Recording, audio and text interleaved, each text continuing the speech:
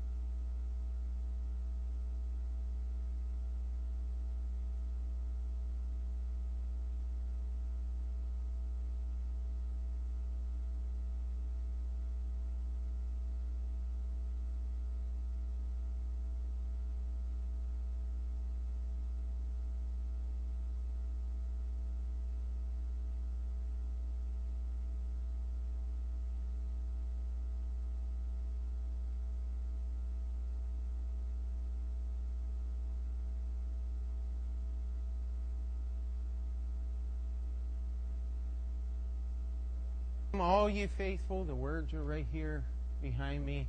As we get started tonight, let's go ahead and stand with me if you would, and let's sing it out tonight. Oh, come, all ye faithful, joyful and triumphant. Oh, come ye to Bethlehem.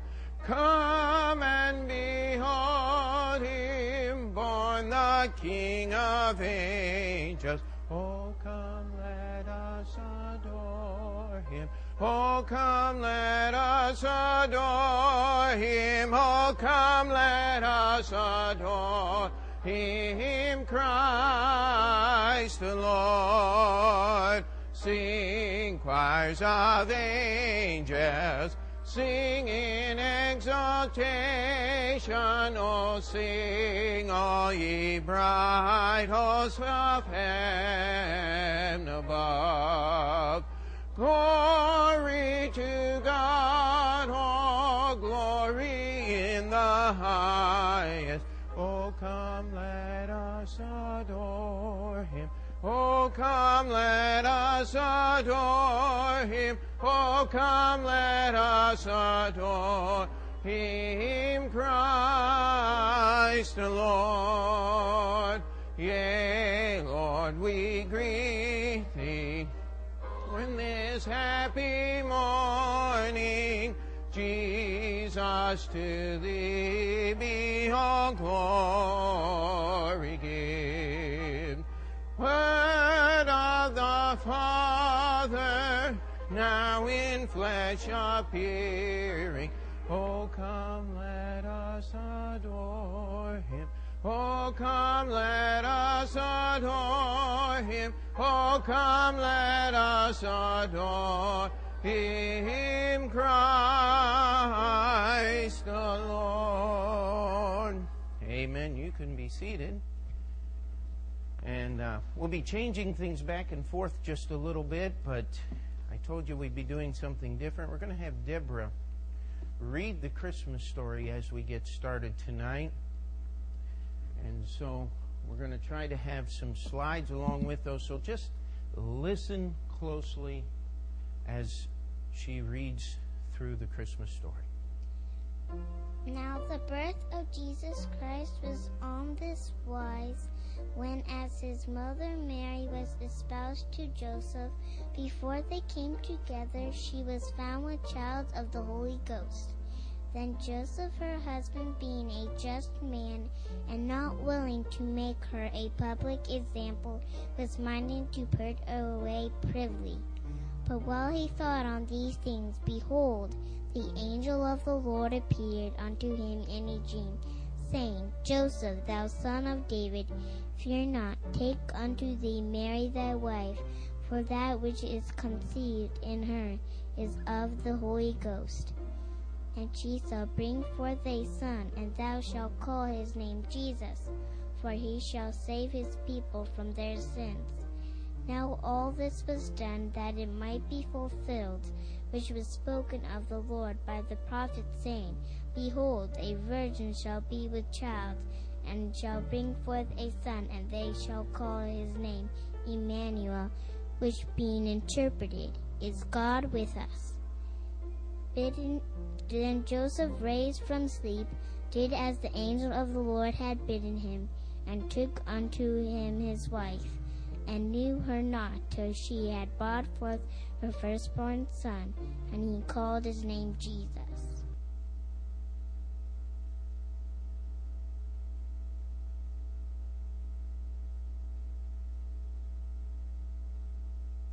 Sing Silent Night.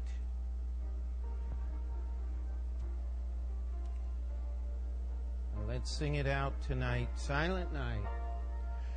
Silent night, holy night, all is calm, all is bright, round yon virgin mother and child, holy infant so tender and mild, sleep in heavenly peace,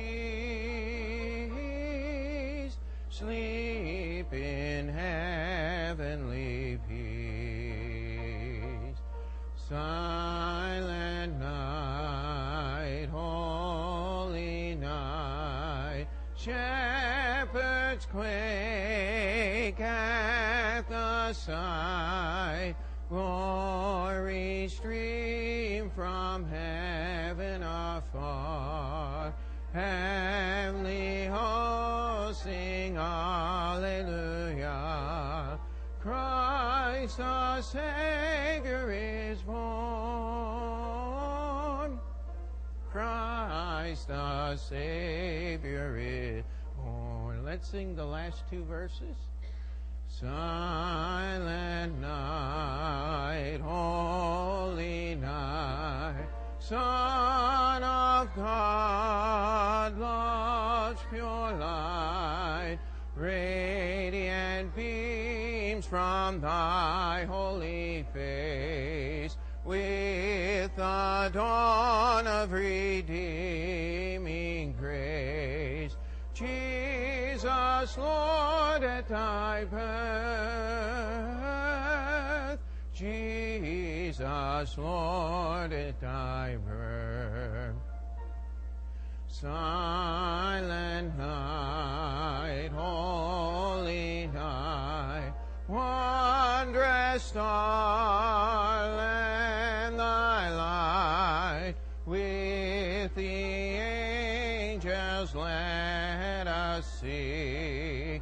Alleluia to our King. Christ the Savior is born. Christ the Savior is born. And you may be seated.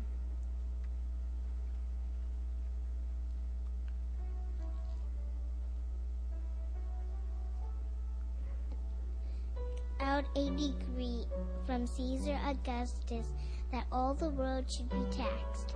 And all went to be taxed, every one into his own city. And Joseph also went up from Galilee, out of the city of Nazareth, into Judea, and unto the city of David, which is called Bethlehem, to be taxed with Mary his espoused wife, being great with child.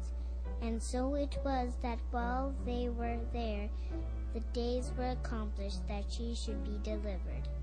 And she brought forth her firstborn son, and wrapped him in swaddling clothes, and laid him in a manger, because there is no room for them in the inn.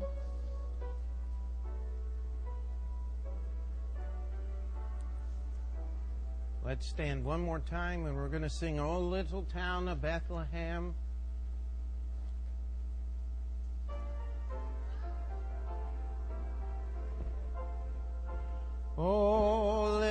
gentle town of Bethlehem, how still we see thee lie.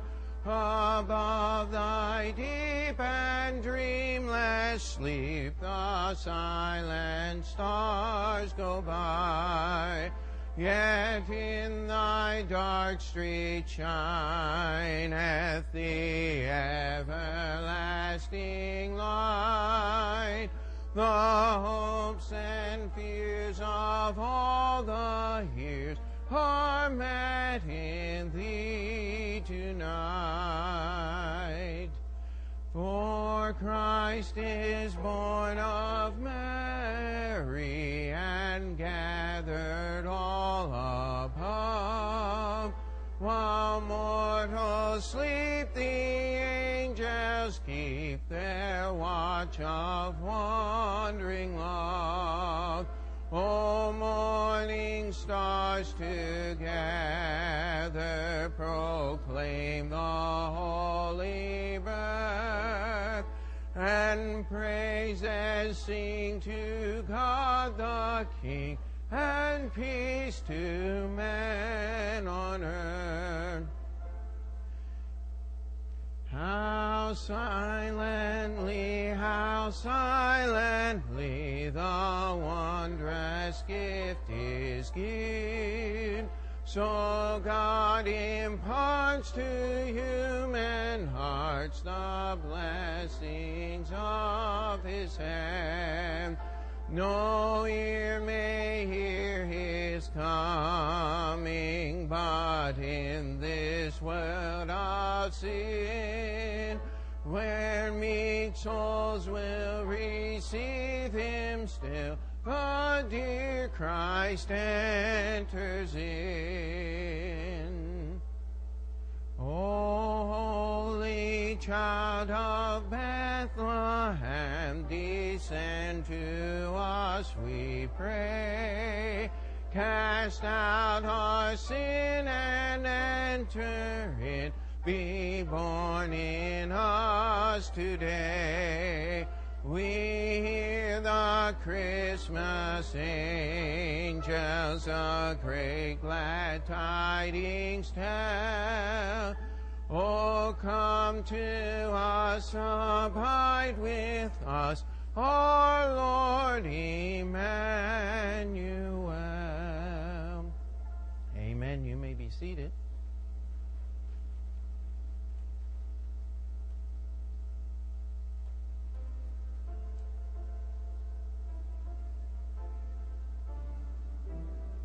Walk by night, and lo, the angel of the Lord came upon them, and the glory of the Lord shone round about them, and they were sore afraid.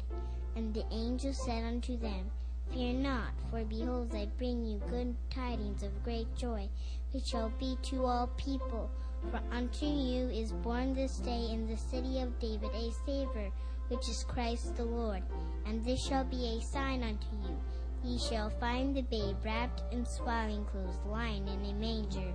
And suddenly there was with the angel a multitude of heavenly hosts, praising God and saying, Glory to God in the highest, and on earth peace, goodwill toward men. And it came to pass, as the angels were gone away from them into heaven, the shepherds said one to another, Let us now go even unto Bethlehem, and see this thing which is come to pass, which the Lord hath made known unto us. And they came with haste and found Mary and Joseph and the babe lying in a manger. And when they had seen it, they made known abroad the saying which was told them concerning this child. And all they had heard it wondered at those things which were told them by the shepherds. But Mary kept all these things and pondered them in her heart. And the shepherds returned, glorifying and great praising God for all the things that they had heard and seen, as it was told unto them.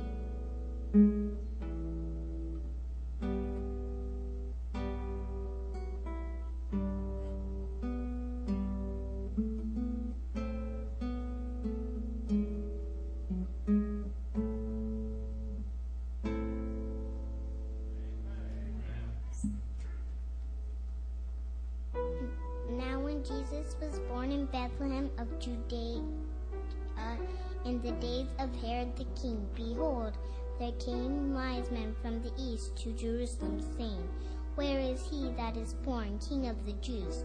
For we have seen the star of the east, and are come to worship him. When Herod the king had heard these things, he was troubled, and all Jerusalem with him. And when he had gathered all the chief priests and scribes of the people together, he demanded of them where Christ should be born. And they said unto him, In Bethlehem of Judea, for thus it is written by the prophet, And thou in Bethlehem in the land of Judah art not the least among the princes of Judah, for out of thee shall come a governor that shall rule my people Israel. When Herod, when he had privily called the wise men, inquired of men diligently what time the star appeared. And he sent them into Bethlehem and said, Go and search diligently for the young child, and when ye have found him, bring me word again, that I may come and worship him also. When they had heard the king, they departed, and lo, the star which they saw in the east went before them, till it came and stood over where the young child was. When they saw the star, they rejoiced with exceeding great joy. And when they were come into the house, they saw the young child with Mary his mother, and fell down and worshipped him. And when they had opened their treasures, they presented unto him gifts, gold and myrrh and frankincense. And being warned of God in a dream that they should not return to Herod, they departed into their own country another way. And when they were departed, behold, the angel of the Lord appeared to Joseph in a dream, saying, Arise, and take the young child and his mother, and flee into Egypt, and be thou there until I bring thee word, for Herod will seek the young child to destroy him. When he arose, he took the young child and his mother by night, and departed into Egypt, and was there until the death of Herod, that it might be fulfilled which was spoken of the Lord by the prophet, saying, Out of Egypt have I called my son.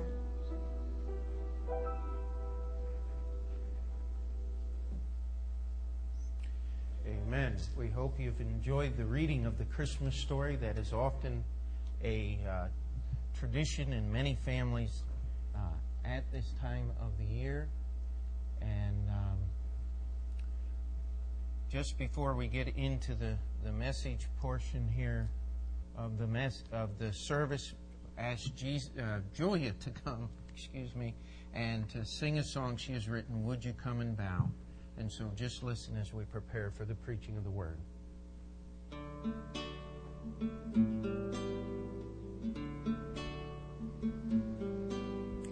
Big burly shepherds kneeling in the night, wise men so wealthy following his light, worshipping an infant of lowly birth. Jesus knows his name, heaven's gift to earth. Would you come and bow in this candle shed? Humble there your heart at his manger bed. Would you come and bow? Would you come and bow? Worship and adore Jesus Christ the Lord. Would you come and bow? Would you come and bow?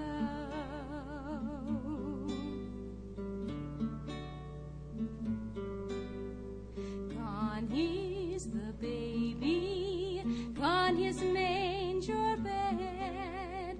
Now I see Mount Calvary, where his blood was shed, dying for a lost world, even when they knew him not.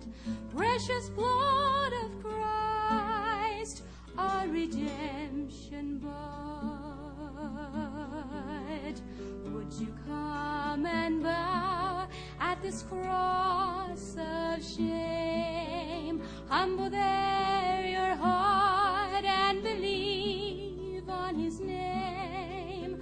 Would you come and bow? Would you come and bow? Worship and adore Jesus Christ the Lord. Would you come and bow? Would you come and bow?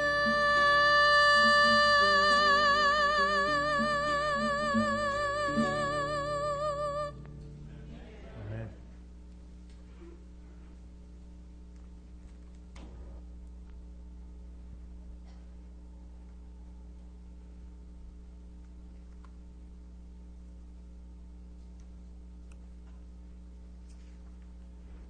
There's a lot that goes on this time of year, and most people are willing to worship the baby Jesus.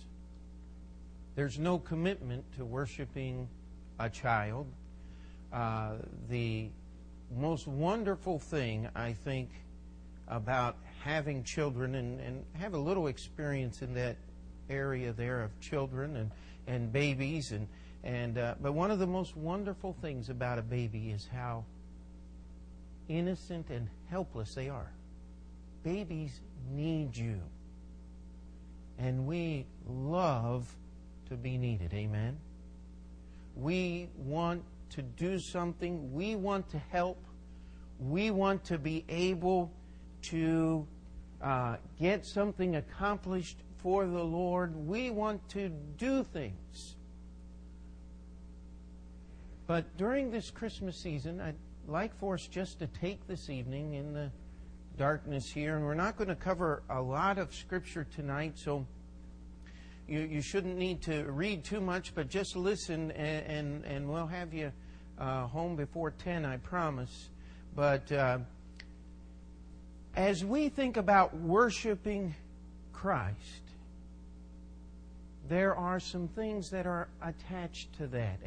And what I would like for us to do this evening, Christmas Eve, is as we contemplate the birth of Jesus, as we look at these things, and I don't know about your home, but in my home, every Christmas Eve, in spite of all the things and preparations that were going on, it might be very late at night, but my parents would all gather us there in the living room, my two brothers and I, and sometimes they'd have to tie us down with bungee cords and all of that for the excitement and everything that was going on. But we would read the Christmas story. And I couldn't think of a better thing to do on Christmas Eve than just read the Christmas story and think about the things that happened. Because those events were real. That little baby was born in a cave where they keep the animals. And in the feed dish for the cows, where they put the food and stored the food for the animals, is where the Creator God of this world was laid after He was born. I mean, it's amazing. And we finished with the wise men, and that's where we're going to start tonight, because Christ was worshipped in the Scriptures as a natural and normal and proper response to His person. The wise men knew who they were coming to seek and to find. They were coming searching for the Messiah, for God in the flesh. And as soon as they found Him, now according to the biblical record, Jesus was already close to 2 years old at this time. They had been traveling for, or maybe even a little over. The Bible says that when Herod went to try to wipe out the Lord Jesus as an infant, that he killed all the children 2 years old and under. You'll notice in the Scripture that He went to the house, not to the manger.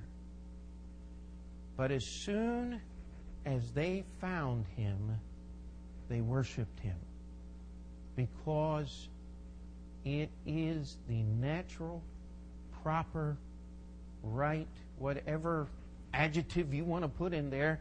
If God were to walk in this room immediately, every one of us would fall on our face and worship Him because of who He is.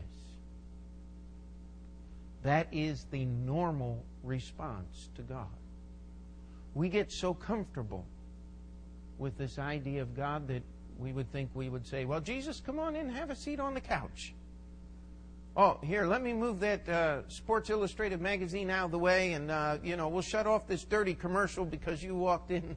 How are you doing? And we treat, if not physically and in reality, but we treat God so common that we think He's just the neighbor from next door visiting us. When the wise men met Him, they immediately fell down before Him. You know, there was someone else in the gospel record who did the same thing. And this will seem really strange to most of you. But the only other person that I found in the gospel record who already knew who Jesus was, and as soon as He was in this man's presence, came running and kneeled and worshipped Him, was the demon-possessed man in Gadara. You see, those demons in that man knew who Jesus was. And when Jesus stepped off that ship, He was in their area. And they came running. The Bible says there were many of them. They came running to worship the Lord Jesus. Someday I'm going to preach a sermon on Sunday morning about, does the devil treat God better than you do? I mean, we got to stop and think about that. You say, Pastor, Christmas Eve isn't the time to think of. I can't think of a better time to think about those things. Because Jesus wasn't born to be the centerpiece of the manger set. Amen? He is God, the creator of the universe. He spoke, and everything that now is out of nothing became. Do we worship Him? Do we give Him the respect due to His very existence? I don't know about you, but I struggle with that every day because we struggle against sin. Amen? Every time we sin, this is probably the greatest problem with sin in your life, is it takes you away. You cannot worship God and sin at the same time. You've got to break the first commandment before you break any of the other 612 that are in God's law. Thou shalt have no other gods before me. When you step up and you say, I can do what I want to do in spite of what God has said, what have you just done? You have put yourself or someone else in the place of God. If we're going to worship Him, we need to know who He is. Amen? But there were others who worshiped Christ as well. These were people who were coming to Jesus and asking Him. It's strange that Jesus, as God, is worshipped so very few times. I mean, is the actual words worshipped Him, referring to Jesus Christ, used in the Bible, in the gospel record. I have 3 of them down here in my notes. In Matthew chapter 8, there was a leper king. And he worshiped Jesus. And he asked Jesus to do something that only God could do. He said, and behold, there came a leper and worshipped Him, saying, Lord, if Thou wilt, Thou canst make me clean. And Jesus said, I will. And Jesus made him clean. He cleansed him from his leprosy. And leprosy is one of those things in the Bible. We look at it today, and of course, believe it or not, we've had people attending Open Door Bible Baptist Church who have had leprosy, and you would never know it.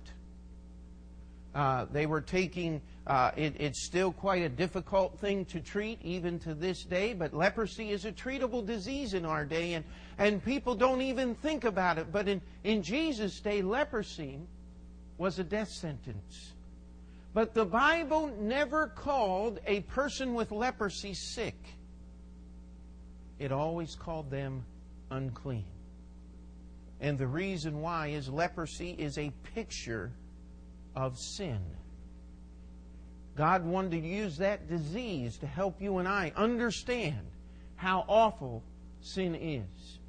There's a set of ads running all through the city of New York about the disease hepatitis. And I don't know how many of you saw those, but it said if hepatitis did to your face what it did to your liver, and it had some guy and he was all beat up. He said, "You do something about it." And the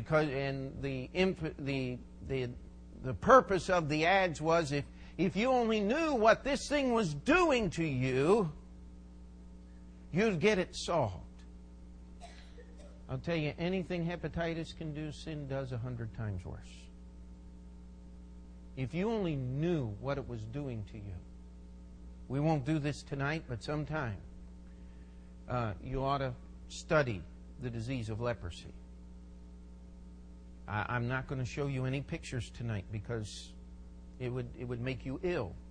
And it would be so grotesque, that's all you would remember tonight. And that's not our goal. We want you to remember to worship the Lord. Leprosy is an incredible disease.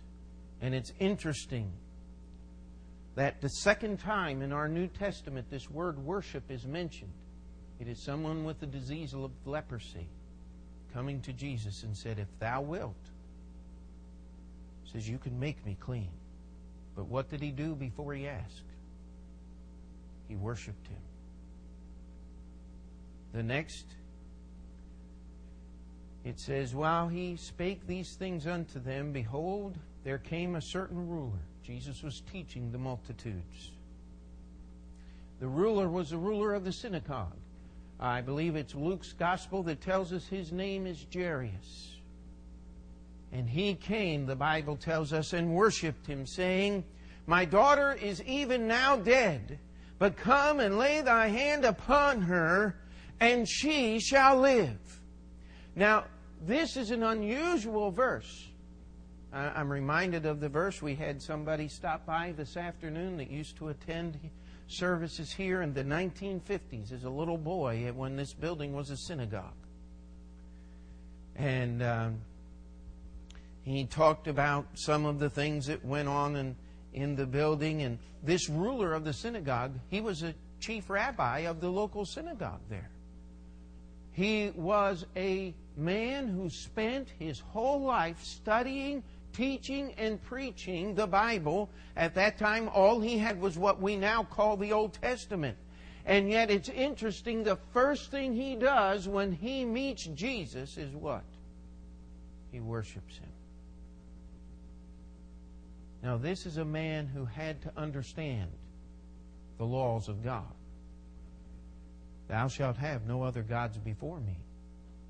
Thou shalt not make unto thee any graven image. Thou shalt not fall down unto them. Thou shalt not bow thyself down." The Bible goes through. God is very exacting that worship is something that belongs to God and God alone. And if anybody understood the import of that and taught others about it, it was the ruler of the synagogue. And yet, when he came to Jesus, he worshipped him because he knew that Jesus is God. Yet he had a request. His request was one of total desperation. He said, "My daughter is even now dead." I'll tell you, I stand before you tonight and I praise God that I can think about what this man went through, But I've never had a child that sick. And I thank the Lord for that. But this man was desperate. His daughter would die. In fact, before Jesus got there, by the time Jesus and Jairus got there, what had happened?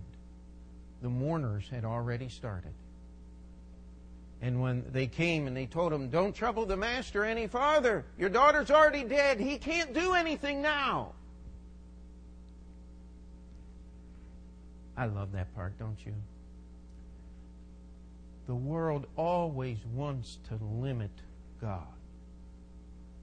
They always want to say, "Well, He can do this, but I know He parted the Red Sea, but I know God is great," but they always have that little but in there.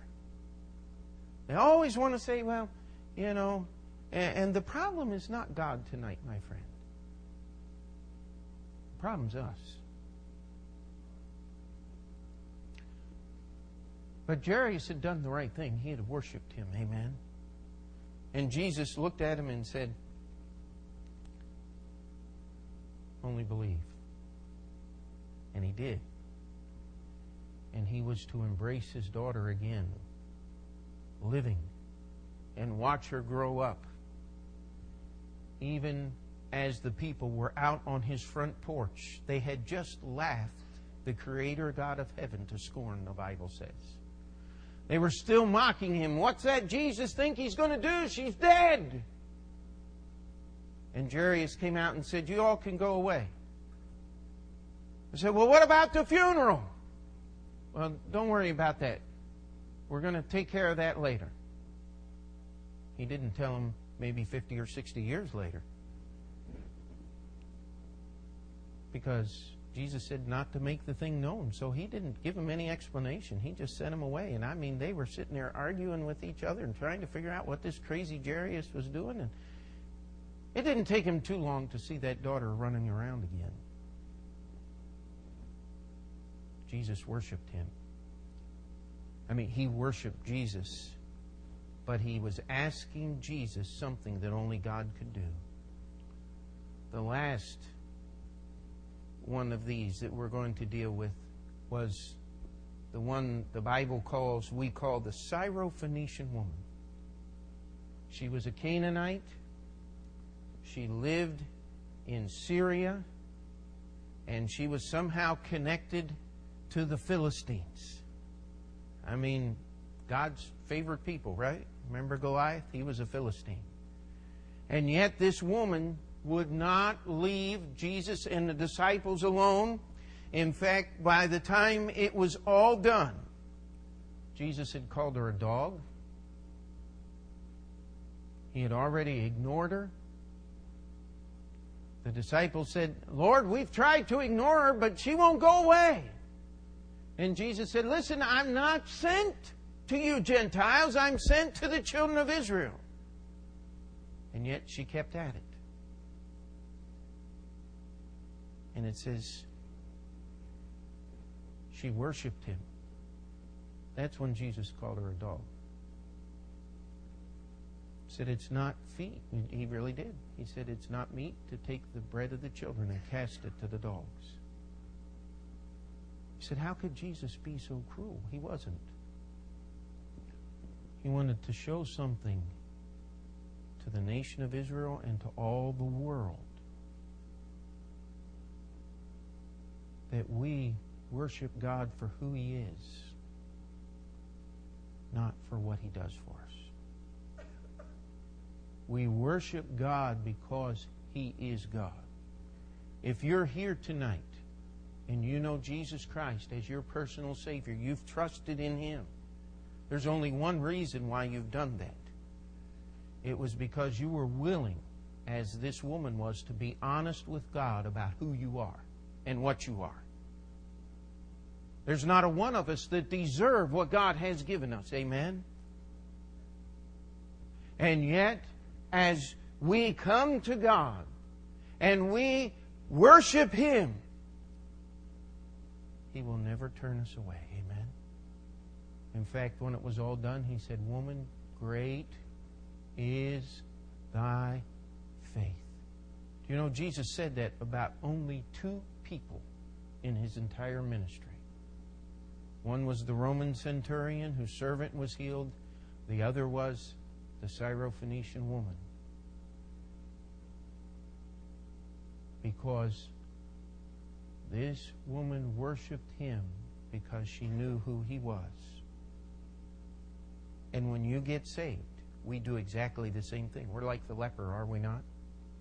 We have a disease called sin.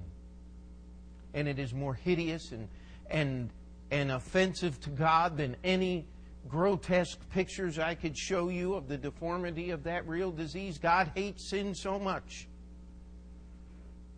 that He sent His Son to be born of the Virgin Mary and live 33 and a half years on this earth and be nailed to an old rugged cross, to be spit upon by the very men that He created, to be beaten, and to give His life so you and I could go free. That's how much God hates sin.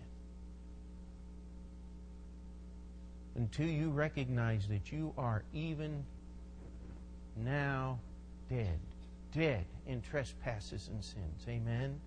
And you must come to the Savior and ask Him life. And you must, as this woman did, understand that we are not deserving of the least of God's mercies. Yet if we'll recognize Him for who He is and worship Him and ask Him for what only He can do, He will save us. Amen? Now there's just one more group. These are the people that worshiped Christ as they recognized who He was. Some of us, it takes a while. Amen? I don't know about you, but I usually don't get it the first time through. Brother Shaw and I do a lot of projects in the church. And he says, I think I got it. I said, I think I need to sit down and read the instructions again. He said, what do you want those for? I said, because I don't got it yet. It's going to take a while. And pretty soon, about the time we get finished, I got it. Amen? But, I mean, some of us, it takes a while. How many of you remember the story Brother Clayton preached about just a couple Sundays ago on Peter walking on the water? And I love that story. He had sent the disciples, put them in the ship, and they were all night rowing. It was about somewhere between 3 and 4 in the morning. And they're there. They've only gotten 2.5 miles across this lake. And they've been trying to get across all night long. All of a sudden, they see something. Now, when you're out in the middle of a lake, the last thing you expect to do is pick up hitchhikers. Amen? Here comes this thing walking. And they didn't know what it was. And I'll tell you what, I don't care how big and strong those men were. They were screaming like little girly men, don't you think? I mean, they were trying to climb out of the boat, and then they remembered where they were. That thing kept coming at them, and they didn't know what it was. Finally, Jesus got close enough, and He said, it's I, be not afraid. Old Peter had to speak up. Well, Lord, if it's really You, I want to do what You're doing. She said, come on out. And Peter went to walk on the water. But then he took his eyes off the Lord, didn't he? And he began to sink, and he cried out, and Jesus reached out and saved him and picked him up out of the water. And I don't believe that Jesus picked Peter up and carried him to the boat. But I'll tell you what, holding Jesus' hand, I think I could walk on water. How about you? But I wouldn't step out just because He said so, I'm afraid. I don't have that kind of faith. I'd want to be holding on to something. Amen? And the Bible says that the wind ceased, and they were at land, and they got out of that boat. And they said, no, wait a minute. Wait a minute. This isn't a prophet. This is God. It says, then they that were in the ship came and worshipped Him, saying, of a truth, Thou art the Son of God. How many of you remember the blind man from John chapter 9? In John chapter 9, there was a man that had been born blind, and Jesus walked by and gave him sight and went on his way, and the man had no idea really who Jesus was. And before the whole day was over, he was sitting in the group of the Pharisees and the religious leaders and saying, well, listen, the guy anointed my eyes. He told me to do what I was supposed to do, and I did it, and now I can see. That's all I know. And before the whole thing was over, they said, well, you can be his disciple, but we'll be Moses' disciples. Now, let me ask you a question. Is that a fair choice? Did you have to reject Jesus to believe in Moses or vice versa? Absolutely not. They taught the same message. What the Pharisees were really saying was, we like our religion and our traditions better than we like this guy. That's what they were really saying. And they kicked him out of the synagogue because they didn't want anyone that believed in that Jesus guy in their assembly. Jesus found them a little bit later, and Jesus began talking to him, and he said, who is he, Lord? And Jesus said, I am he. John chapter 9, verse 38, and he said, Lord, I believe, and fell down and worshipped him. You have to see clearly to know who Jesus is. There's a lot of things that get in the way, especially at Christmas time. I mean, there's so many things to do and so many places to go and people to see and gifts to buy and subway strikes and all these things that go on around us. I'll tell you, if you're not careful, you'll let that stuff take your eyes off the Lord Jesus Christ. And I'm not preaching at you, I'm preaching with you.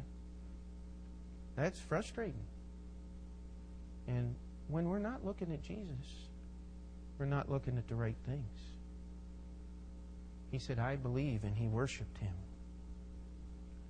On Resurrection Sunday morning, when Jesus was standing there alive after these women had seen him dead, and they had helped and they went to the tomb to anoint the body, it says, and they went to tell his disciples, behold, Jesus met them, saying, all hail, and they came and held him by the feet and worshipped him. Later on, Jesus would appear to a group of 500 people at the same time on a mountain in Galilee. And in Matthew 28 and verse 17, it says, and when they saw him, they worshipped him. Didn't you know what it says? But some doubted. I don't know how you could doubt seeing the resurrected Christ. But you know, you cannot believe in something you don't want to believe in. You cannot be convinced of something in your heart if you have already said in your heart you refuse to accept it. That's why the Bible says in the book of Psalms, the fool has said in his heart, there is no God. You can't say it up here with your head honestly, because everything about this world logically points to a God. And I don't care what that Supreme Court or regional court guy says about intelligent design and all of these things. Everything in the world points to a creator. There's not one bit of real science that does not prove a creator. I mean, it just, if you have any questions, just try to take apart a blade of grass and then put it back together again. I dare you. Well, you can get it apart, but you'll never get it back together again. But God put it together, amen? Because He's the Creator. But you know, we have people today that still doubt. And as we contemplate Christmas and the worship and the birth and the first coming of Jesus Christ, and I can't begin to imagine the humility, the condescension is the proper word that Jesus Christ went through to leave heaven's glory and come here and identify with you and me. But just a couple of things about worship. Because there's an awful lot that goes on today called worship that isn't worship. True worship always results in the elevation, in the lifting up of the object worshipped. If you have any question about that, just go to the new car showroom and watch all the people walking around worshiping the cars. I mean, there are people that get down on their knees a regular basis in front of their car to polish that paint job. I mean, some of you think I'm kidding, but if you ever have a couple of hours you just don't know what to do with, just go sit outside one of those real fancy car lots and watch what people do when they walk in and look at them. It'll define worship. They love those cars. I've seen bumper stickers that says, "You can have my money, you can have my wife, you can have my kids, but don't touch my truck." I'll tell you something wrong when somebody thinks like that. Amen? But where you have true worship, everything we looked at right here, every one of these situations, even when the demon-possessed man came and worshiped Christ, Christ was lifted up. Amen? He was the one that was elevated above everything and all else that was around. The people worshiping, they did not care about their humiliation in the effort to lift up Jesus Christ. Paul put it this way. He says, we are fools for Christ's sake. I love the story of the old street preacher. Used to be over Times Square. Had one of those sandwich boards on. Had a big sheet of plywood on the front and one on the back. On the front it said, "I am a fool for Christ." And people would look at that and they'd laugh at him, and he'd come up and he'd try to give you a piece of gospel literature and talk to you about the Lord. But then you saw the one that was painted on the back. And it simply said, "Whose fool are you?" You belong to somebody. You give your life and your effort to something. I want mine to go to the Lord Jesus Christ. I don't care how crazy people think I am. And yes, I do believe in Adam and Eve and the Garden of Eden as a real place. I believe in creation in 6 days, just a little less than 6,000 years, right around 6,000 years ago. I believe that Noah really built an ark and there was really a flood. I believe it because the Bible says so. You say, "Man, that is silly." No, that's part of worship. That's part of worship. You can call me silly. Be my guest. You can call me foolish. And I have been called many things. I was told by a person who thought themselves very wise while I was a student in Bible college, "When you get older, you'll understand." I said, "Yeah, I do. This book is still true and you're still wrong." Amen? This is where the truth is. And by the way, you're never going to be accepted by the world as long as you're holding on to this book. It's going to result in the lifting up of the object worshipped and the humiliation of the worshiper. But true worship always does something. True worship always changes the life of the worshiper. Not a one of these people who worship the Lord Jesus Christ, even as the little baby in the manger there, as the wise men did and the shepherds did, not a one of them left the same way they came. That's the problem we have today with this thing called worship in a lot of churches. Is you can go and you can sit and you can go through whatever you're supposed to do, stand, sit, talk, say amen, whatever you think you're supposed to do, and you go out just the way you came in. That's not worship, my friend. It's just the land of make-believe. Because if there isn't a real lifting up of Jesus Christ, a true humiliation of yourself, and a real change in the way you are, then there's no worship that goes on. The last part that we're going to talk about here, and we'll be done moments. Worship, true worship, is never ever satisfied with what has been done. Read Revelation chapter 4 and 5. Amen. Those beings around God's throne, those mighty cherubs. A real cherubim, my friend, is not a little kid-faced angel that floats around shooting arrows at people. They are some of the most mighty, powerful beings in the universe. You better pray you never meet one. Unless you're saved by the blood of the Lamb and you're there around the throne of God. That's the only place you want to meet one of these things. Otherwise, it's not going to have a happy ending. Let me just put it that way. These cherubim cease not, night and day, to give praise to Him that sits upon the throne. That's worship. There is no concern about themselves. Their only concern is He who sits upon the throne. If you want to know what heaven's going to be like, that's what heaven's going to be like. It's going to be a total loss of ourselves and who and what we are and how many times we have failed.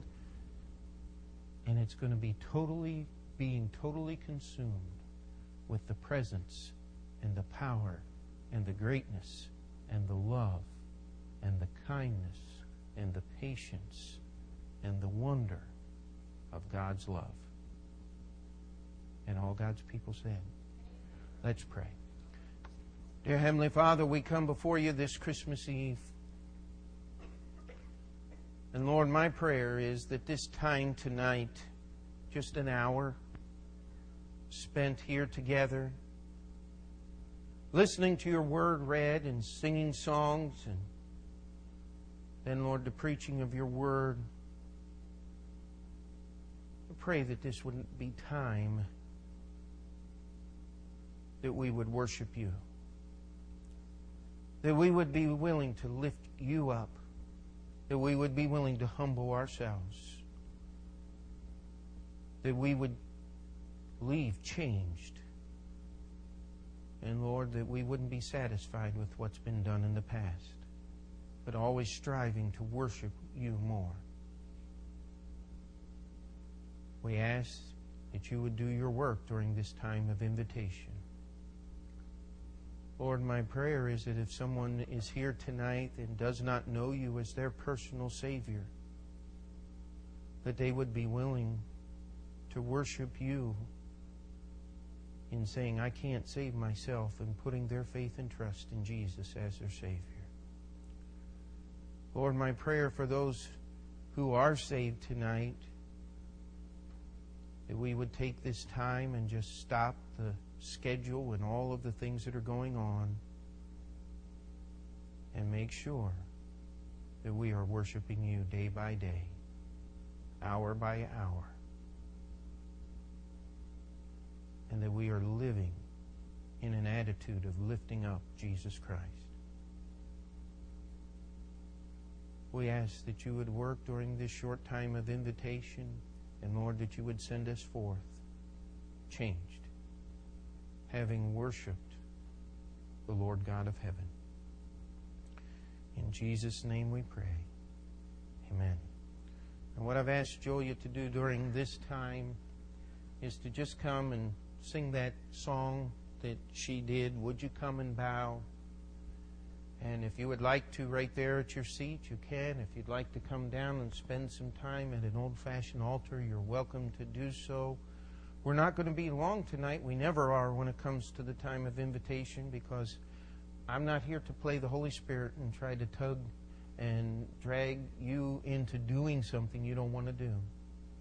As the songs is sung, what we're asking you to do is to worship the Lord.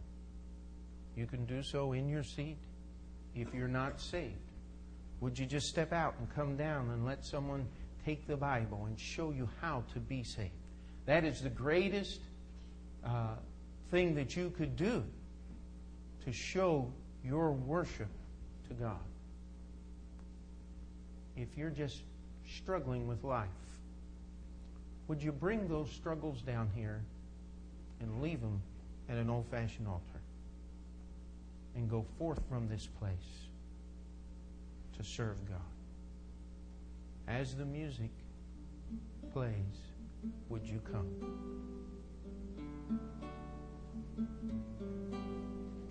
Big burly shepherds kneeling in the night, wise men so wealthy following His light, worshiping an infant of lowly birth. Jesus was His name, heaven's gift to earth. Would you come and bow at this cattle shed? Humble there your heart at His manger bed. Would you come and bow? Would you come and bow? Worship and adore Jesus Christ the Lord. Would you come and bow? Would you come and bow?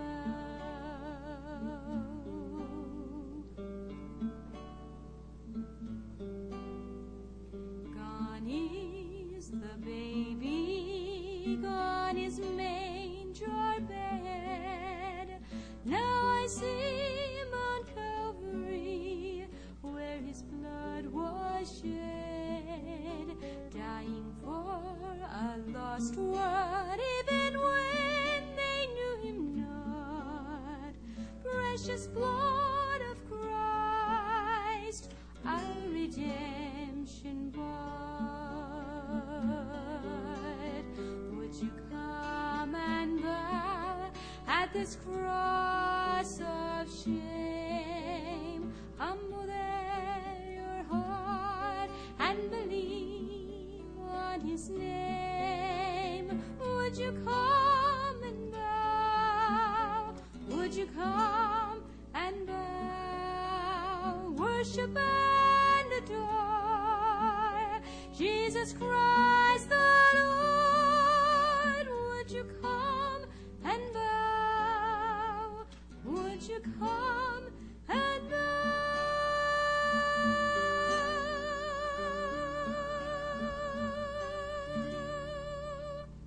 And all God's people said, amen.